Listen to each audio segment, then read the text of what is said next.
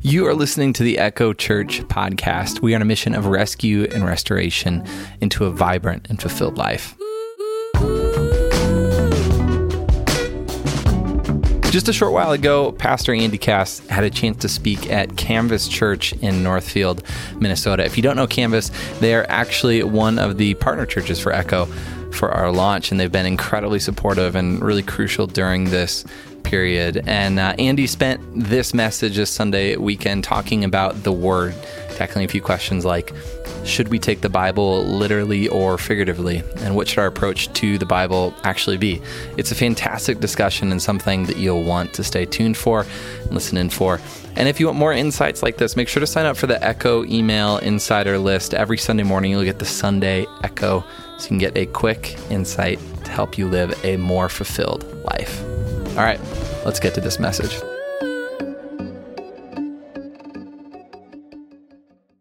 And when the crowds went away, Jesus leaned into his disciples and he asked them this question: are you going to leave as well? You know what's amazing what the disciples say in verse 69? They say this: no, Jesus, we have trusted and we know that you are the Holy One of God. Did you notice the difference between the crowd and who the disciples are? Do you notice how the crowd responds and how the disciples respond? Let me tell you. The crowd is more interested in an interpretation of his words that meet their desires. The disciples, on the other hand, are more interested in taking Jesus seriously. We can have the debate, we can have the discussion, we can have the argument on whether or not we're supposed to approach God's word literally or we're supposed to take it figuratively. What I'm suggesting for you to do today is this, is to take God's word seriously. There's so much good stuff, and will you approach it and say, God, you know what? I may not fully understand what you're saying here, but I'm going to follow you anyway. The disciples, they were more interested in taking God seriously. In fact, the disciples may not fully understand what Jesus said, but they continued to follow him.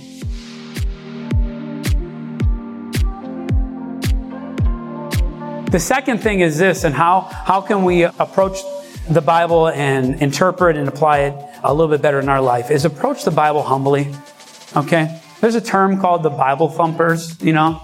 Like there's some people, man, it's like they read the Bible and it's like they know everything. And they know exactly what that means, and their interpretation is right. What I'm suggesting today, if you want to handle God's word more appropriately, let's understand this. We do believe that the Bible is perfect. We believe that the Bible is perfect, but we are not. Now that elicits a way better response than just a shake in the head. So we're going to try to say that again. Although we believe the Bible is perfect, we are not. Some of you haven't figured that out yet. We're not perfect. We're not all-knowing. We don't have all the answers.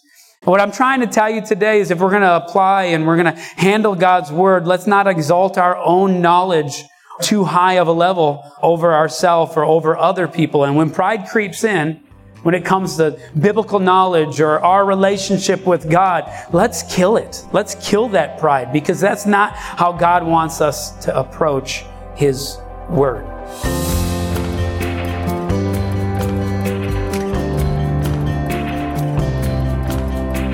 This is what I believe is, although we were born into sin, and we all believe that, at the same time, I do believe this, is that every person has good in them as well. And obviously that's the battle of kind of what we're going through. But let me go back to the point. And I want to give you a biblical example of, I think, a pretty hot debate in the modern day church world. And that's from the beginning of the Bible in Genesis. Like I had mentioned before, there is a debate on whether we should take Scripture literally or it's figurative. The literal people believe that if you at all take anything figuratively or you leave it up to your own interpretation, that the whole thing crumbles. And so there are some people in the beginning of Genesis, when they read that God created the earth in 6 days, and on the seventh day that he rested. Some of you, which I'm not saying that one's better than the other, just hold tight, that's in a very literal way, that God created what we know and what we see in 6 24-hour days.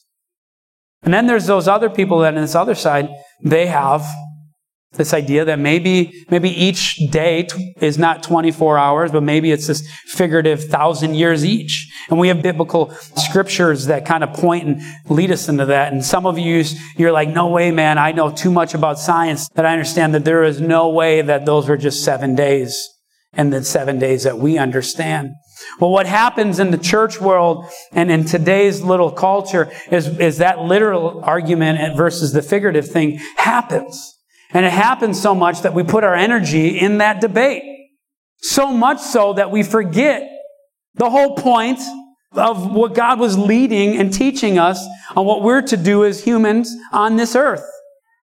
We get so fixated on it, whether it's literal or it's figurative, we forget that God's commanding and He's given us as humans to do some specific thing. And we can find that in Genesis 2:15. It said this, God put him, Adam, into the garden to cultivate and care for it.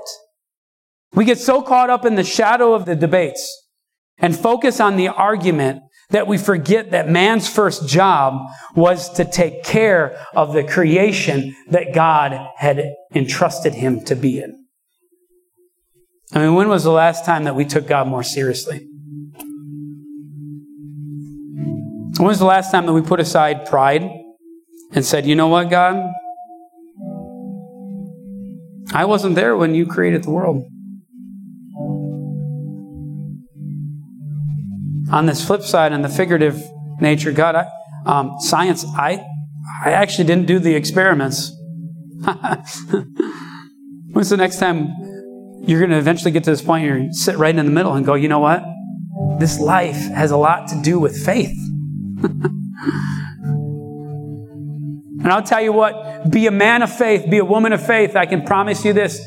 God puts you in a place of remaining humble. And the moments you step out of that faith walk and that humble state where when Jesus speaks, we just say, Jesus, we may not know exactly what you mean. We're going to follow you anyway. If we step out of that in either way. Thank you so much for listening to the Echo Church podcast. If you enjoyed this episode, please take just a second to share it with a friend or family member who might need to hear this word today. And if you're feeling alone, lost, have a question, want help with anything at all, please reach out to us.